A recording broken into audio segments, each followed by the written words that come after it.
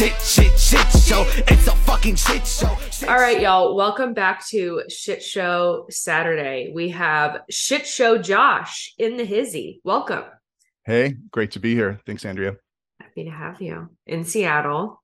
That's right. And I think you're in Florida, right? So there's probably beautiful am. sunshine, and we haven't seen the sun for a whole lot of months. And when it comes out, everybody just stands out in the street with their arms open and absorb the vitamin D. That's how we roll here. So what songs you want played when you walk into a room? So it's gonna have to be Rage Against the Machine, Bulls on Parade.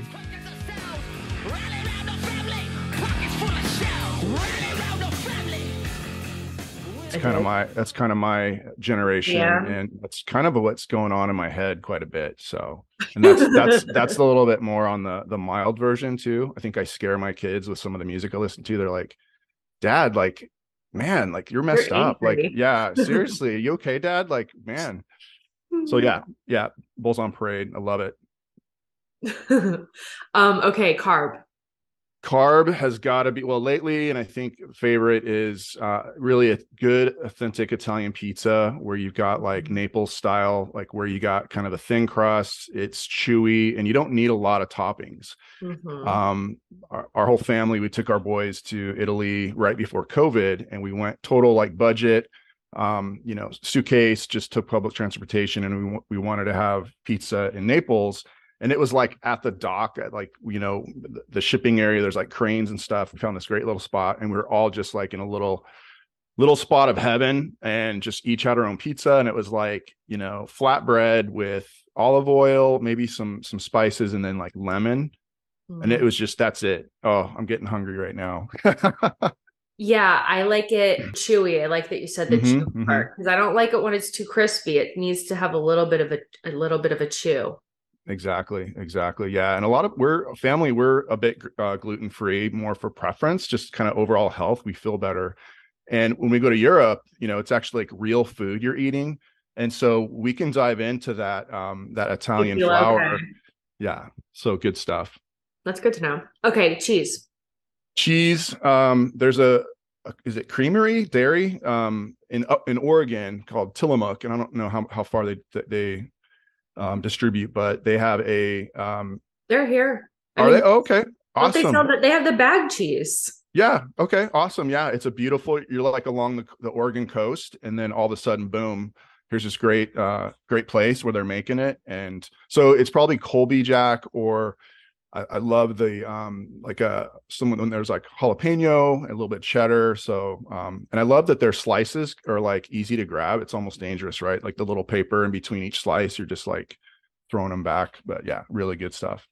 Shout out bag cheese to Tommy Bahama. I want to start making purses with like the cheese bags. Watch out. It's gonna happen. Condiment. I love hot sauce.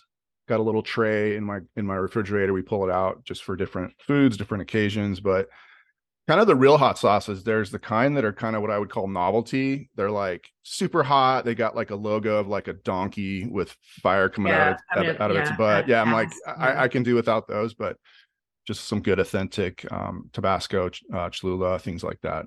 Well, would you pick Tabasco over Cholula? Well, there's just certain things I like Tabasco on, like eggs or pizza. But then Cholula is more like, I don't know, like more true Mexican food, like, good street tacos, things like that. Okay. So how did you find out you were an adult child? Yeah. So, kind of it's figuring out that I'm an adult child, and then kind of finding ACA for dysfunctional families. We're kind of related. And so adult child, I think I have to step back real quick. So I've always been having to deal with, okay, what do I do with my emotions? A lot of issues, not understanding, not being able to really grapple with them.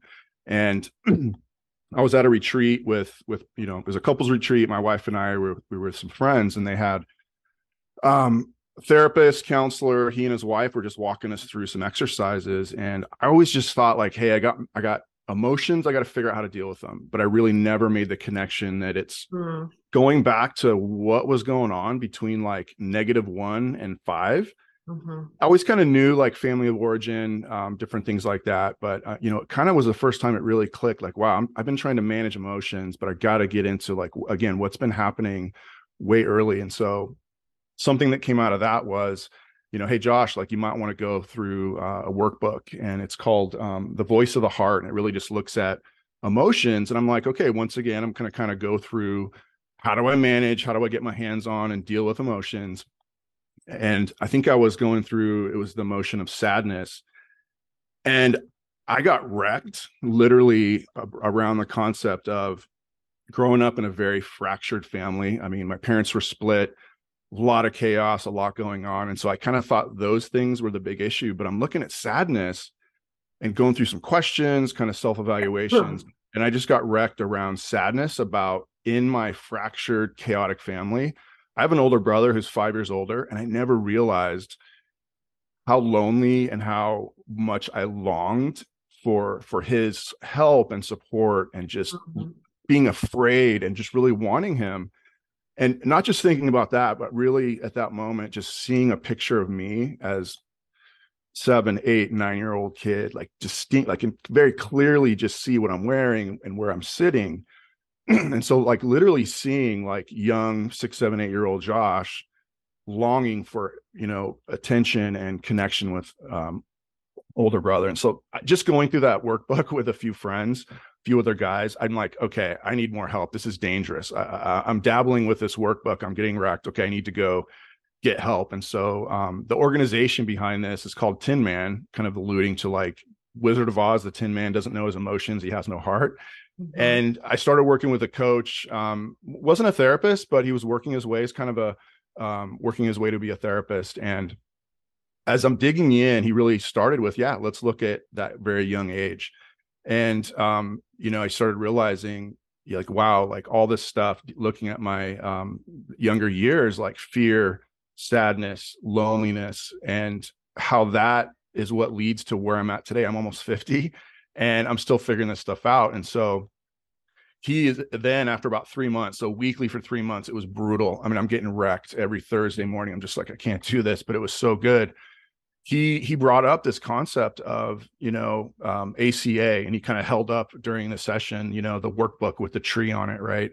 And I'm like, well, what do you mean? Like adult child of alcoholics? Like my parents didn't have, there really wasn't any substance abuse in my family. It was actually mental illness and just a lot of craziness. And so he just started to break down like, hey, Josh, we just walked through all these aspects of your childhood and look at how it's the same as anybody dealing with, alcoholism, substance abuse, or anything else. And so that's what got me into going through the 12 steps. That this is about 3 years ago, I think 3 or 4 years ago. And I'm only at I've gone through step 3. I'm too scared. I'm not ready to do step 4. It's brutal, but super, super helpful. And I think just knowing I need that kind of authentic, honest, open community that ACA has. I've tried to do, find groups online. I've tried to find actual live groups, very difficult. And really how I stumbled across, adult child with your monster that you've created, a very good monster, is I'm like, okay, I got to find a local group. It sucks because you got to go to different places. You never know what they're going to be like. I had my big red book and I'm like, I want a PDF version of this. I just need something. And I'm searching, and this is crazy, Andrea. Like I searched on Kindle. Can I just get the ACA, the big red book? Nothing really came up, but your podcast actually came up somehow. On Kindle? I love it. It was, like somehow, and I don't listen to any podcasts. I'm like, I listen to audiobooks, but not podcasts. And so, I looked at the podcast. I'm like, okay, whatever. And then I saw some of the titles, and I just knew right away, like, okay, this is an honest, open, not just being free to express really what's going on, but just like serious topics. And I'm like, okay, I gotta jump in on this. And then, couple sessions with the community, just seriously humbled, seriously thankful for the folks there. And like 2 times in the community, and then I'm getting a call from you like, hey, let's do this. So that's what we do. Yeah. So it's so hard to find in-person meetings, and even if you find them, they might be shit. Had you been exposed to the 12 steps before? I had friends that I was actually walking through with them, and I didn't really understand fully as like a participant, but I really saw how they were growing, and I was kind of a part of just, even though I didn't understand exactly, I didn't understand substance, being, addicted or anything. I did walk through with them, and then I just saw the impact. I'm like, this is amazing. Like this person is really growing. So that was my only experience until about that three or 4 years ago, with the story that I just told. Yeah. Uh-huh. Okay, so tell me about your childhood. Yeah. So you have one brother. Do you have any other siblings? So yeah, like I tell people when I tell my story, I need like a whiteboard. Like a lot of people, I need to like, or like one of those serial killer like strings and tacks. Um, parents were divorced when I was 5, and I think what's interesting is we say that like, oh, no big deal, let's just move on, but that's obviously a huge thing. No. Um, parents were divorced when I was 5, and it really just created like what I call just kind of two branches of dysfunction in very different ways. And Do you have so, memories of them being together? I have a memory of moving in with, I guess my mom and I moving in with one of her friends, and I have a picture of my dad helping move us in Mm. and walking, and leaving. That's probably when I was about 4. Mhm. So yeah, so how to continue here. So with on my dad's side, there's a lot of dysfunction, mental illness that just wasn't managed, and so a lot of chaos, and so a lot of neglect. Things that I said, well, like, it's not a big deal. I just, my parents kind of left me alone for a while, not a big deal. But to look back and really look at it, it was serious neglect that is just as bad as, like, in my mind, what's like quote unquote bad. And so because my dad was so jacked up, just not able to even handle himself, so massive mania, like he'd be gone, and honestly, like, leave me alone, or to protect me, I believe, hey, it's being locked into a closet or a bathroom for a weekend. Or he worked as an HVAC contractor. He'd go into big high-rise buildings, and if I was with him, it'd be like, hey, Josh, I'm putting you in this, this conference room. I don't know when the hell he was coming back. And that just, there was so much fear, and I was so scared and so lonely. And it's really only until recently that I'm able to tell my story, attaching those emotions to it. Just, they weren't just events, but and I think, being alone, having to just white knuckle as a very young child, I think an incident that I think captures how I had to survive is maybe 5 years old. I couldn't even reach the stovetop, but no food, didn't know where anybody was. I'm little, pull up a chair, one of those roller, office desk chairs, boil some water, get the noodles ready, try to cook food. As I'm pouring the hot water, the chair goes out, and my entire arm just gets completely burned, and no one was there. Mm. 5-year-old trying to deal with it. But like, to make it even better, my dad, who of course is like not with it at all, finally shows up, and instead of, hey Josh, like, dang, like, we got to take care of you, let's take care of you, instead he's like, hey, jump in the Vita bus, we're going to go to the lake in the middle of Nevada and jump in the water and go to the beach. And so here I've got like literally a second-degree burn, and again, just no help, nothing. And then from there, being dropped back off to my mom and my stepdad, and like, I don't remember them even like addressing it, like, freaking, you're not going to be with your dad ever because he almost killed you, he tortured you, basically.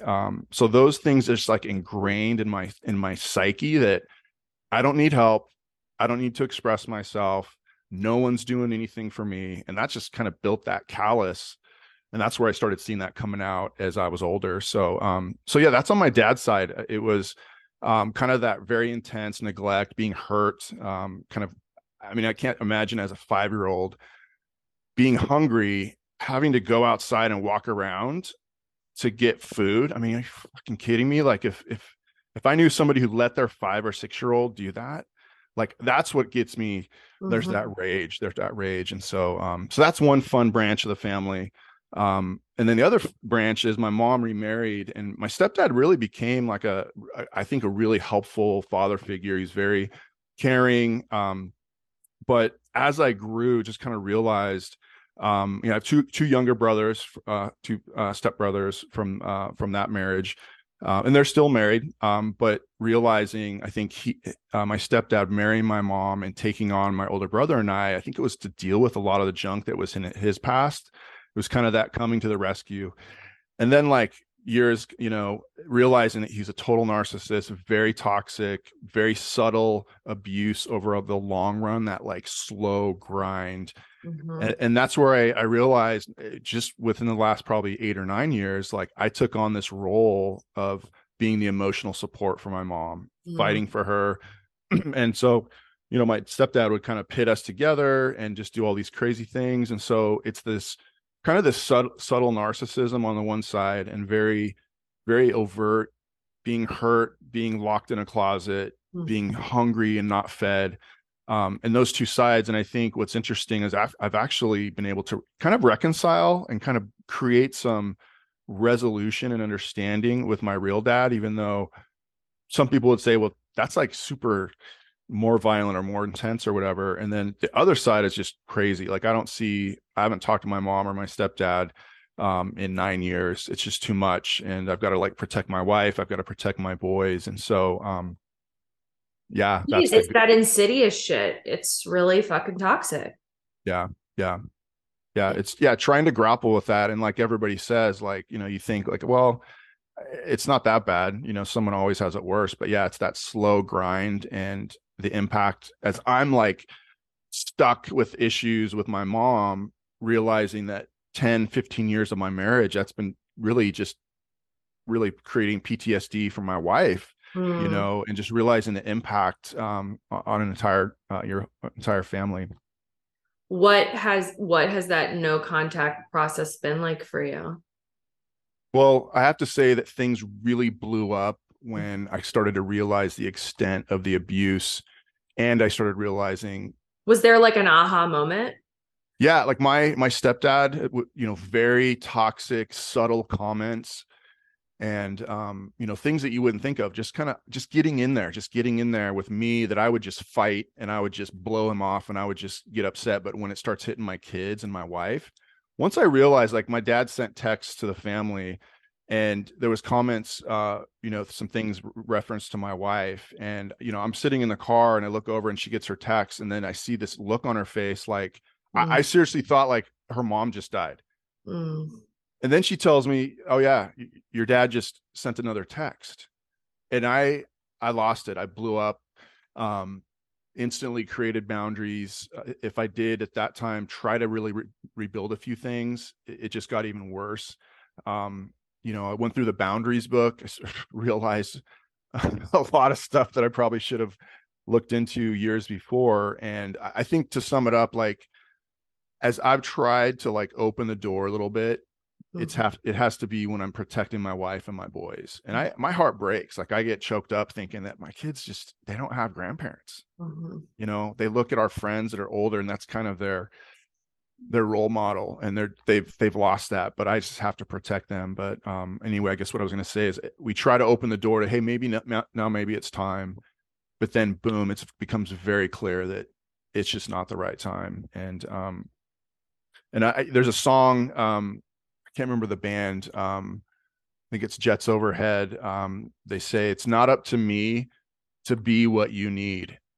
And I just have that mantra. It's not up to me to be what you need. There's so many needs, there's so many desires, and there's just this like clinging, but that's not my responsibility. And that's kind of where I'm at with my parents. I don't know if I'm ever going to have, contact, but what I think is going to be a driver is, like, my oldest son, just at Easter, he told my wife, he's like, man, you guys are going to have to get to some resolution here. Your guys are going to have to work stuff out. And so that's where I think your kids can kind of play a role that you don't. Did they have a relationship with their grandparents at all? Does he? No. What about your brother? Yeah, so I think of all my siblings, he's the only one that I have kept in touch with, and he's kind of the mediator. He kind of plays this role, and so we've been able to connect. But my siblings are so enmeshed, and they're just like so connected to my stepdad and my mom. My older brother at a time was able to be kind of objective and distant. And I think that's kind of, I think I've like exceeded the time limit. And now I think he sees me as like, dude, you've just burned this whole family.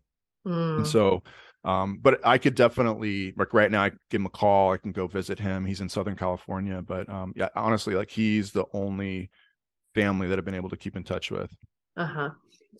And so now as you reflect back, like young adulthood and kind of what brought you to the moment where you realized that you were an adult child, like what are the various ways you can see that your childhood impacted your life negatively? Yeah, I think in talking to other people, what happens is when your kids are the age or turn the age Mm-hmm. that you were when you've experienced trauma, Mm-hmm. right? Like that just comes up. And things like, hey, if I'm longing for the attention and affection of my older brother, no wonder like when my oldest son treats my youngest like crap, dude, I snap and I'm like, Mm-hmm. where's that coming from? Mm-hmm. Or if my boys like disrespect their mom, I like flip out and my wife's like, Josh, let me deal with it. Like, you don't need to be guarding me all the time. And that's like stuff that's 8-year-old, 10-year-old Josh trying to protect and, emotionally connect and be the savior for my, for my mom that wasn't getting any attention. And I think just not being able to name and deal with emotions, it's the anger and the snapping. And, I was definitely very intense, very loud with my kids. And your oldest, he kind of just takes the oldest kids sometimes take the brunt because you're not healthy, you don't know. And so a lot of anger, a lot of just being intense, grabbing shoulders, whether it's swatting his butt or whatever. And I'm like, I look at that, and I'm like, man, that stuff was coming out, and I gotta manage it. Thank God I'm like at a point where not only can I name emotions, like my emotions were like pissed, frustrated, and then like, okay, just whatever else. There's those three, Everything else. right? Like there's something else. But now I would be able to name those. It just diffuses that stress and it creates communication. And so, and the second thing there is it took me until, just up until the last few years of being able to actually, like, my muscles didn't even work to say like, I need help. Like physiologically, like the nerves didn't connect to my muscles. And so now I'm like, I just need help. So whether it's with my kids or with my wife or other people around me, that's just like been a game changer. I don't know if that answered your question. It absolutely did. What has, as of through this, has your wife examined her past at all through the work that you've been doing? Yeah, like what's interesting is she is an actual, adult child of an alcoholic. Her dad was an alcoholic, and so it's created this very interesting dynamic because, she's been great at just working through stuff. She's got a great support system, but it kind of isn't through like the official ACA type stuff. I mean, there's definitely, she does with friends and other support, story work and looking at things. But it's challenging because, she's had to play that caregiver role for me. Mm-hmm. And I mentioned mental illness. I don't think I mentioned it, but like for me, like, diagnosed bipolar about eight years ago, Mm-hmm. ADHD, sensory integration issues. And it's like, no wonder there was so much pain and frustration. So she's had to deal with that. And honestly, like we've talked that she's probably going to have to deal more with the PTSD of, 15, 20 years of dealing and trying to work with me. And so that's been the ride there. But at the same time, she's been my biggest support, like she's in healthcare. She's an occupational therapist, and she knew that I had, some challenges especially with my family history. Family history is just like straight down the line with mental illness and bipolar. And so, taking care of me now, it's like probably okay.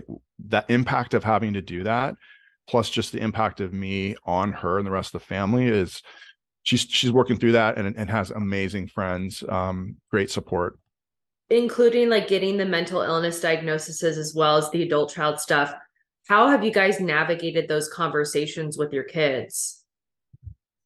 Yeah, I mean, or Now they're a little bit older, but you know. yeah, they definitely know, and they're aware of mental illness. They know my situation, they know my dad's situation, and I think they have a healthy view of, yeah, it's a challenge, and they also, I think, have a very healthy view of people that struggle, and so I think it's easier to talk through kind of that genetic, just that thing that happens, just that where you have this disability, really, and you have this illness. The adult child stuff is, I think it's harder because, like, hey, why can't we be with our grandparents? Why can't you forgive? Why can't, why can't you just move on? And so it can be harder, but I think I mean, just the two are very hard for me. Like, how do you, it's the nature nurture thing, right? Like, my bottom was, I think, first with the pride and the stubbornness of not admitting that I need help. And I didn't want to face the fact that I'm like my dad, that I need to take the exact same medication as my father. Like, that was the resistance, but that resistance came from upbringing of, I mean, what's the laundry list? It's like stuffing your emotions, denying like your needs. So that was a bottom. And then it was later with, I think, just realizing, because of stuff from -1 to 5 years old, there's another, bottom of, okay, same thing. I need help. I'm not sufficient. It's the step one, like I'm completely out of control. And for somebody that's got pride and like North American male, like, I'm driven, I'm successful, whatever, to say I'm nothing. I'm on my back, helpless. Mm-hmm. Has there been like a pivotal, like when you look back over the past 3 years, was there a moment where you're like, oh shit, like I am changing? Oh yeah, I think just being able to name emotions, especially for me, it was fear. I still don't, I never have known what that means, and so I'm still growing, and I'm realizing that, um, that's what I'm grappling with. But the more I grapple and try to name it, I see it in my body. My fists ball up when I sleep, and I'm like, I got to relax those, or I'm just different things in my body I got to watch for. But being able to name it and go, it's not about how do I manage my emotion. It's about acknowledging that I'm not that 5-year-old kid anymore. And a breakthrough for my wife and I has been like, it's just it was a constant battle. Like, Josh, I don't know what's going on with you. I'm scared. I don't know what you're doing. What is in your head? What are you feeling? Hearing that, it's like, makes it worse, versus her being able to say, hey, Josh, you're not 5. You're not that kid. And then hearing that, it's like whole different dynamic. And so I think that's where truly, like, the adult child concept can be something very practical that can just be moment by moment, applicable. And so those are some moments there that have been really good. That's huge. So do you still work with that coach, or are you in therapy, or what? No, it's super hard for me. I have a hard time with like weekly therapy. In fact, when I first engaged with them, I'm like, hey, do you guys, I knew they had like a week long, it was like a 4 or 5 day intensive. You're I'm like, dude, let's bang yeah, it dude, come on, let's just do this thing. And they're like, nope, you're doing 3 months. out. I have another friend a couple friends that actually did their intensives. And then as they've talked about it, I'm like, oh man, it's so scary. But I'm like, oh, that would be so good. So right now it's mostly kind of just friends and others that have gone through kind of that process of naming emotions, That's awesome. the voice of the heart. But I probably, having, friends that have gone through some more of those intensives, I think that's going to be maybe even part of step 4, that fearless inventory, that I might have to just completely get away and like Bang it out. face that. It's scary indeed. Okay, so give me 3 things that you like about yourself. I love the fact that I'm creative. It's a therapy for me. I love to do artwork, and I love to create things, especially with my kids. I love that kind of brings joy for people. Yeah, I love that. I like about myself is that I want to help. I want to encourage people wherever they're at. I think God's gifted me to be able to do that. I love that part of me. And I think, I mean, yeah, it is hard to say what do I like about myself, but yeah, I'm a friend, I'm a husband. My boys, I love them, so they love me, so that's good. Were you raised, did your parents have a relationship with a higher power? Oh yeah, yeah. I grew up. I would call kind of very honest and raw Christianity, where it was very safe for you to bring the fact that you've got things that are messed up, and maybe they weren't actually dealing with them. You could be yourself. My wife and I have continued in that tradition. It's Christ, not as church or pastor or congregation, Mm-hmm. but steps 2 and 3. It's a surrender. It's a dependence. Mm-hmm. And so that, as dysfunctional as especially my mom and my stepdad, as dysfunctional as that is, I'm so thankful that they brought like the tough stuff that you just need to be real with. And, that's what you bring to higher power. Definitely. That's awesome. Okay. Give me a hope or dream for the future.